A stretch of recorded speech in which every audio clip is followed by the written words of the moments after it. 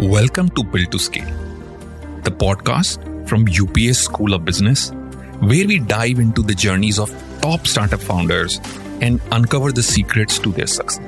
I'm your host, Rahul Nanwal. I'm a social entrepreneur and currently head UPS School of Business and Runway Startup Incubator. Join me as we explore the world of startups and discover what it takes to build a company that can truly scale. Family circumstances, cancer, starting a company at a young age. These are not some of the things that you would find in your regular startup founder journey. Today on this episode, we have Kanika Tekriwal, who is the founder of Jet Set Go, a private charter plane aggregator company that is doing exceedingly well. In this episode, we are going to discuss with Kanika what has been some of her challenges, what has been her journey, and how did she arrive at this idea of creating an aggregator platform for charter planes. We will also take deep dive into what does it actually take to create a successful business, which is not only raising lots of money, but it is really profitable on the ground. I hope you enjoy this episode, and let's get started. Hi, Kanika. Welcome to Build to Scale podcast series from UPS School of Business. And I'm very, very glad that you are on a show today. I want to start asking you, what is Jet Set Go? Thanks, Mohit, for having me. I think, Jet Set Go has evolved over a period of time. Sometimes I wake up and I wonder what we are today. But primarily, we are a private air mobility service. We believe in transporting people in the fastest possible means from point A to point B. And that's what our goal is, whether we do it using private jets, helicopters, or whatever the mode of transport is. But that's what we do. What does it mean? Like, if you were to explain this to the 10-year-old me, what do you exactly do? I think I would tell the 10-year-old you that, if you want to fly and have the coolest flight of your life, you should come to Jet Set Go. Mm-hmm. That's what Jet Set Go does. So can I book a flight? Let's say I want to fly Indigo. Can I book it on Jet Set Go? No, you can't. You can only book private jets and helicopters on Jet Set Go. Either those that are owned and operated by us, those that are managed by us, or some of which are available in the market.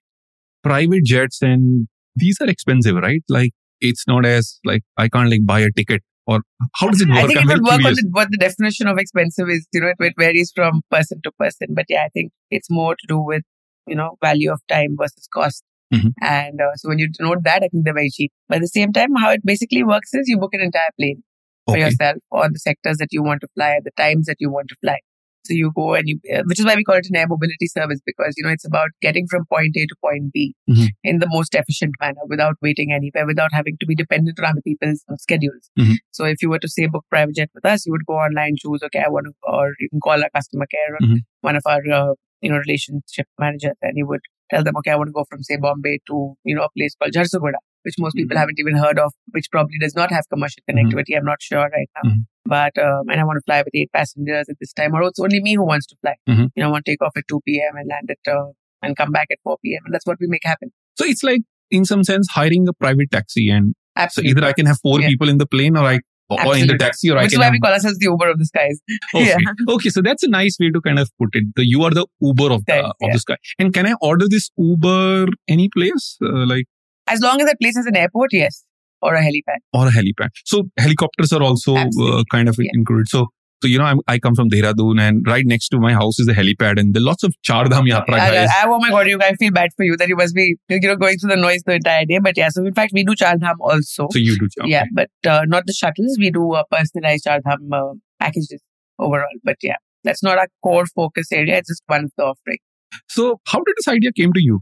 So I think, I was very fascinated by planes since a very, very young age. And that's what I used to be fascinated with anything that flies. And I wanted to become a pilot, but I come from a very traditional Marwadi business family where, girls don't work for others specifically. So when I told my parents I want to become a pilot, my father looked at me like I'd probably lost my marbles. And I think I was quite hell-bent that I want to build aviation as a career, that I want to do something in aviation. But just somewhere, between parental family pressure, society, you will get lost in things. So I moved to Bombay to study design, where I ended up working as a part-time employer, as an intern for a big organization who was looking at buying planes at that time. And I ended up sharing my passions and my knowledge, and I was given the chance to work in that business. And that's where I learned. And once I learned there, it was very clear to me over a period of time when you're working in an industry, I think you understand the gaps and you understand where opportunity lies. At that time, you really don't see it in that manner. I never thought, oh, the opportunity is here. I was just like, why didn't this happen? There's this book, Stay Hungry, Stay Foolish. And, I'm a firm believer in that because that's exactly what happened. Jet Set Go was the result of many questions I constantly asked myself as a result of having experience in this industry, that why can't things happen like this? Why do planes have to be so expensive? Why do owners have to lose money on planes? Why can't the whole process, as fancy as the industry sounds, I would say pre-Jet Set Go, even now to a certain extent, the process of, flying private is not as smooth or as convenient as it should be.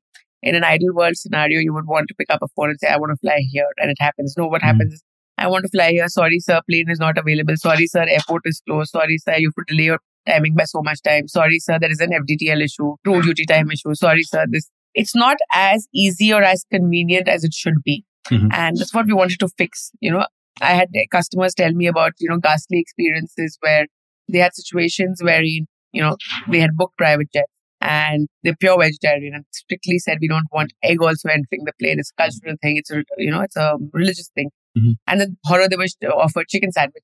And in my head, I'm thinking, okay, if you're paying $20,000 to fly Bombay, Delhi, Bangalore, Delhi, you shouldn't be served chicken sandwiches. You should be the least you can do. So it started with fixing these very small problems, which I later realized were a very small part of the problems and were much bigger problems that we could solve. So I think, which is why I keep insisting that our goal is to enable the fastest point of connectivity in the smoothest possible manner from point A to point B, and be it from ground to air to ground again.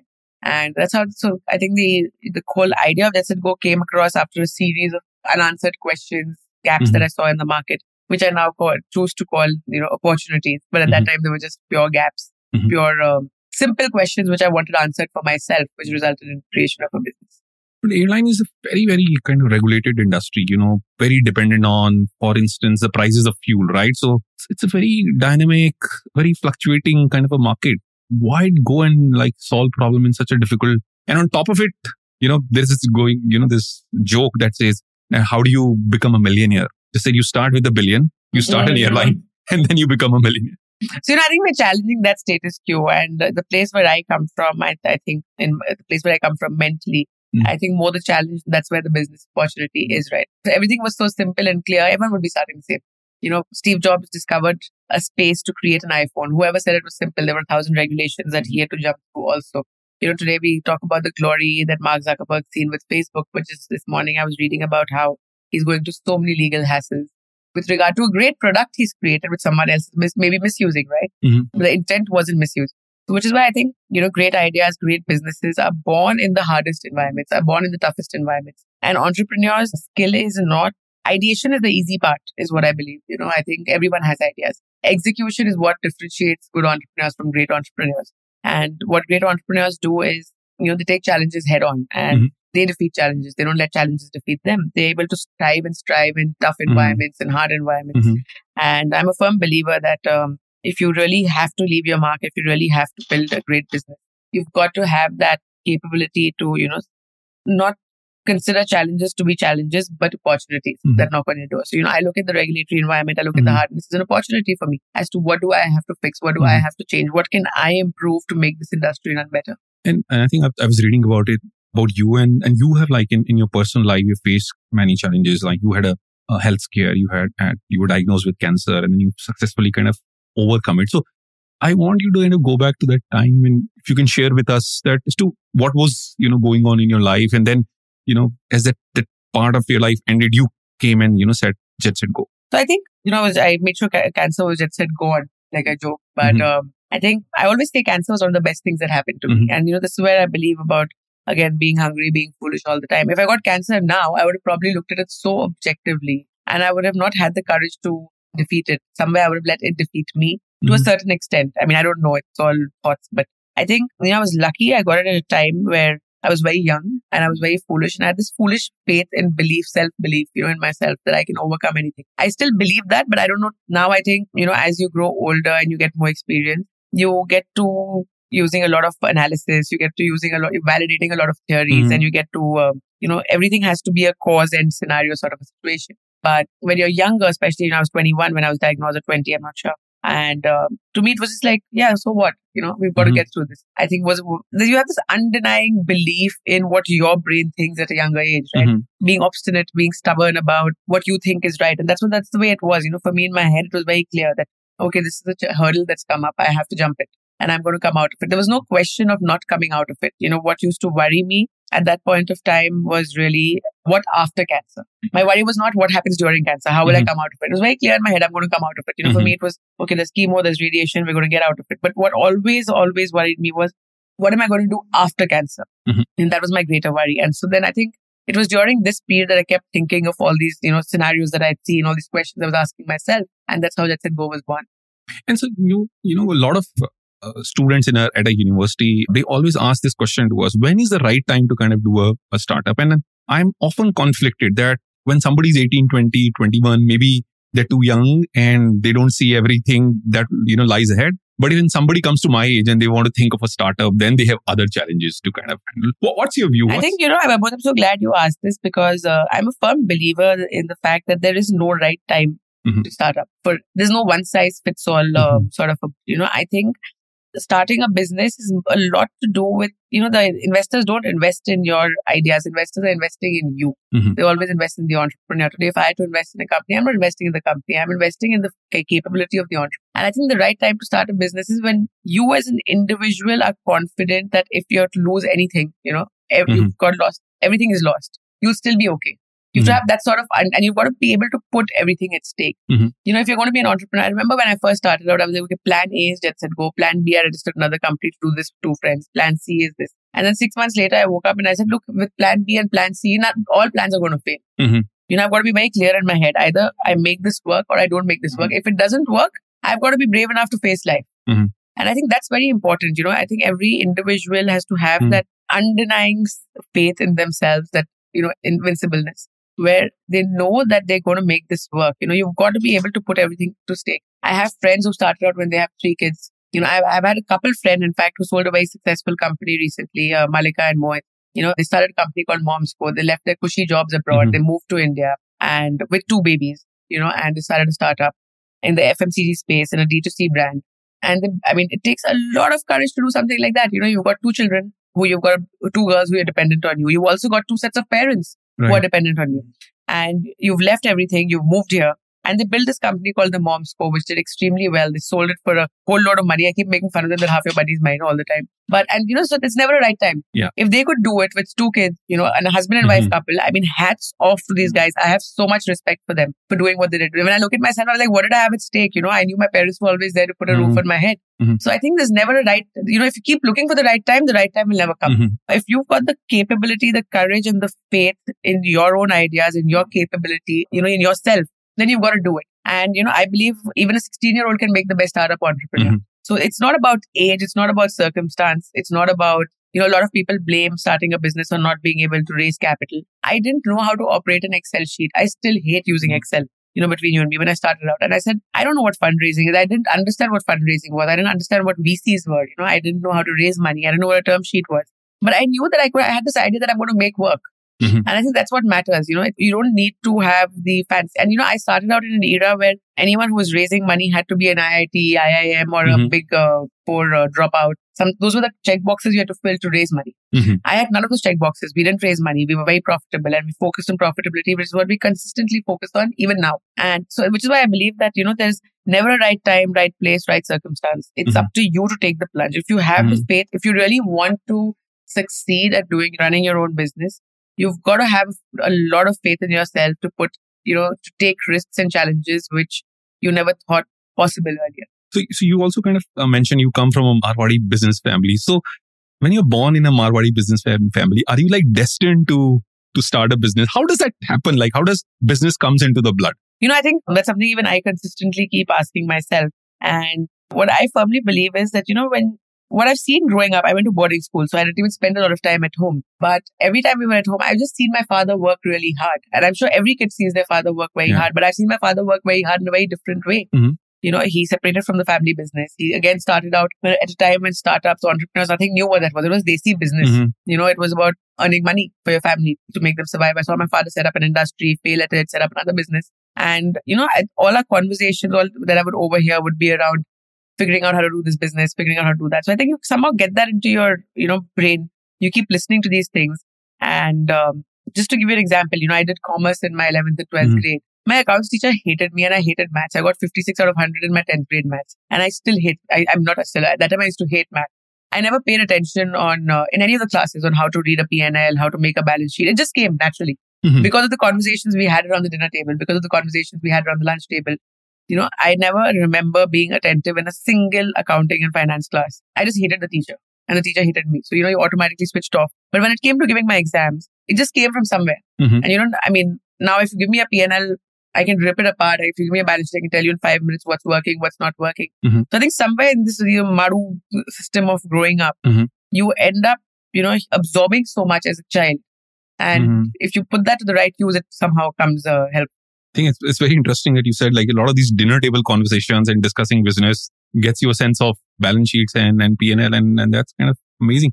So I want to talk a little bit about your business. So if you can like tell me how big is Jet Set Go? Have you raised money or not? How many people work? How many flights go like in a day? I think, we have one flight a day.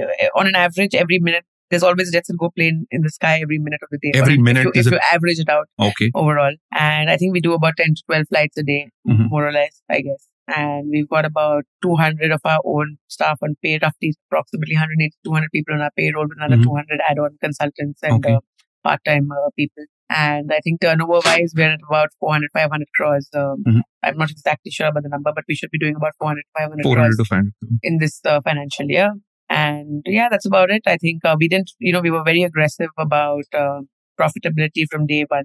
Like I said, I started the business in an era where earning profit was not considered to be the end goal of business. It was about, the headlines always were Snapdeal raises so much money, Flipkart raises so much money. It was never about what is the bottom line. And I used to always see, pull out the stats from the web's internet and look at it and say, well, how can someone be losing so much money? It doesn't make sense. A lot of people's bottom line used to be higher than the top line at that time. And, we were in an industry which was considered, like you said, if you're a billionaire, you want to become a millionaire, start an airline. So I remember I didn't know how to raise money, but the first time a friend introduced me to a VC, they were like, market size is very small, bahut chota hai, aap kaise karoge? And my instant answer in my head used to be like, there never existed a market for a BlackBerry. There never existed a market for an iPhone.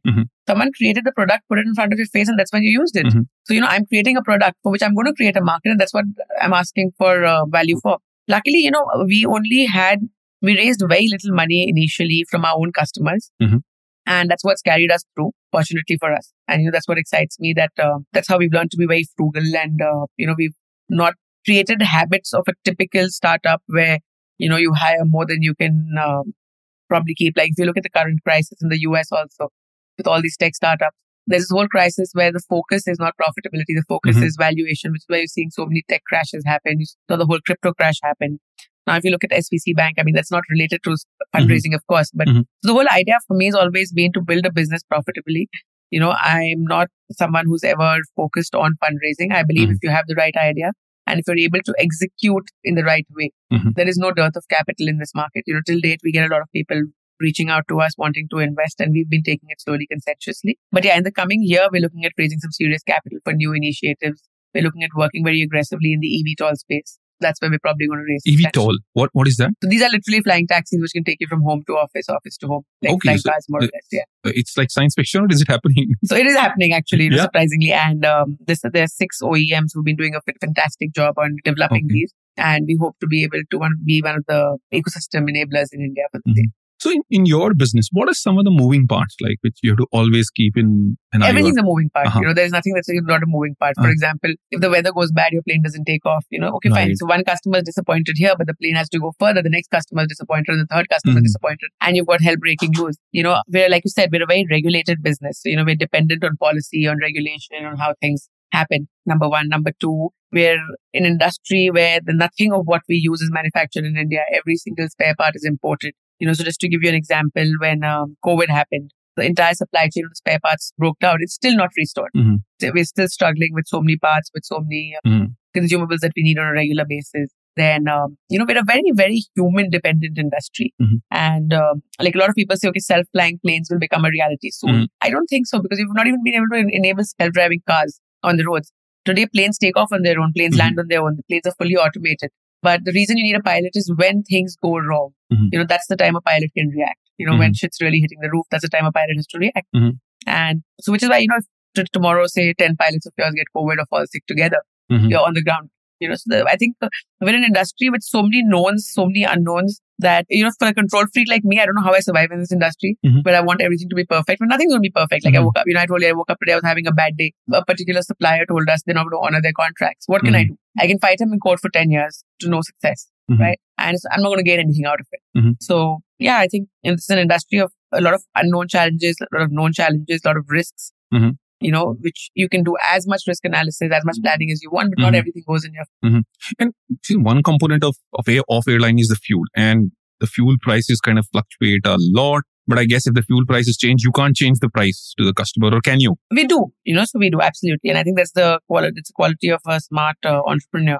That if your input costs go up, you will be able to pass on. So then it doesn't really so much. And in fact, it's hard. It's not easy. Of course, you have to go counsel customers, sit with them, convince them of the situation. It takes a lot of time. But I'm a firm believer that if you're providing a value product to the customer, if you're delivering what you promise, no customer is going to shy away from paying you what they think you're worth. If I were to look at this whole industry, I mean, one sense is that everybody can fly, right? Like everybody should be able to go onto a plane and kind of fly. But you are in kind of market. How have you kind of addressed your total market size? Like, what do you think includes?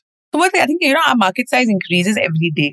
And the whole goal, what the objective we're working towards, and I'll narrate it with an example. 60 years ago, if you were to look at Times Square, you only had horse carriage. You had people walking. There was no Times Square. There were no big lights, fancy lights, whatever. It was a market with people walking. A few years later came horse carriages, and the very rich used to drive around horse carriages. The others used to still walk. 20 years after that came cars. Again, it was only the very, very rich 0.1% of the world which could afford cars. And if you fast forward to current day world, everyone can afford a car, or I would say a majority of the world. Let's say 40% of the world's population can afford a car, right? So I think the same evolution is going to happen with the third dimension. I call the sky the third dimension because where is there place to park cars anymore? Where's the place to build more roads anymore? So, which is why I'm a firm believer that private air mobility which is why we're looking at eVTOL, we're looking at, hybrid models of aircrafts operating. And there's a lot of breakthrough that's happening in this space where the capex involved in running these planes is falling down. The capex involved in manufacturing planes is going down.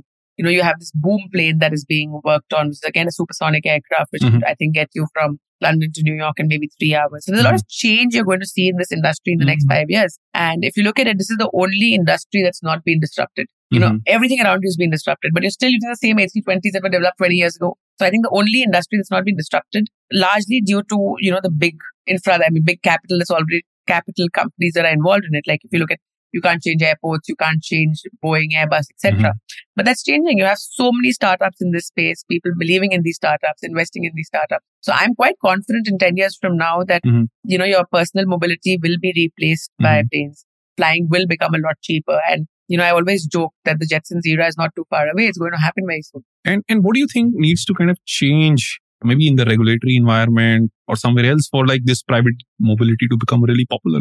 So I think both, it's a cat and dog situation because it's very easy to say what needs to be changed, what needs to be fixed, but it's very hard to do. In a country like India, with the population that we have, there are so many security, safety issues that one needs to look out for. If I was the Prime Minister, I would say I have the world's hardest job because it's very hard to run a country with the diverse geography that we have. You've got international threats, you've got domestic threats. It's not an easy environment to flourish in. So I think, what the regulators currently doing and how far ahead it is it's amazing for the Indian environment. I think they're working very consensuously with industry inputs, with industry drivers and how to make this happen. And I'm quite happy with the way things are going. And what are the future plans of you and the company? What are I think, I like I said, I have doing business in my blood. I don't use these fancy words like entrepreneur, startup and all that. And so for me, it's always about building businesses, adding more value. So I do have a couple of other businesses in mind, which I want to execute 2 to 3 years from now. Okay. That's something that I'm very keen on. And the other part of it is also for the company. I mean, I think eVTOLs are the future. We've onboarded a great team to work on that. And like I said, our focus is always going to be on personal air mobility. And that's what we're working towards. And I often, ask this question to founders as to when will you know that you're successful? I think, again, successful, success is a very relative word, and the meaning and the definition differs from person to person. For me, being successful is being able to wake up in the morning without having to worry about anything and be able to go to sleep without having to worry about anything. I think that's why excessively, that's happiness, that's success, that's everything for me. So I think it really depends, from person to person, what you want from life. And so what do you want for life? Like I said, I just want to wake up happy and go to sleep happy. Okay. And when still we continue to run like a chartered airline business and have all these moving parts. It's very hard to do that when you're running a private jet company. No, Kanika, thank you so much for having this conversation. I really, really enjoyed it. What makes me so glad is that you accomplished so much. You have gone through adversity, and this is really an example of true grit. And the stuff that you said about that, if you know in your mind that you can do it, and you're happy to lose everything on that idea, and you will be successful. So thanks very much. Thank you so much. Very much for coming on to our show. Thank you for listening to our podcast. If you found this helpful, please share it on social media and tag us. We would love to hear your feedback, and make sure to subscribe Build to Scale on your preferred podcast platform.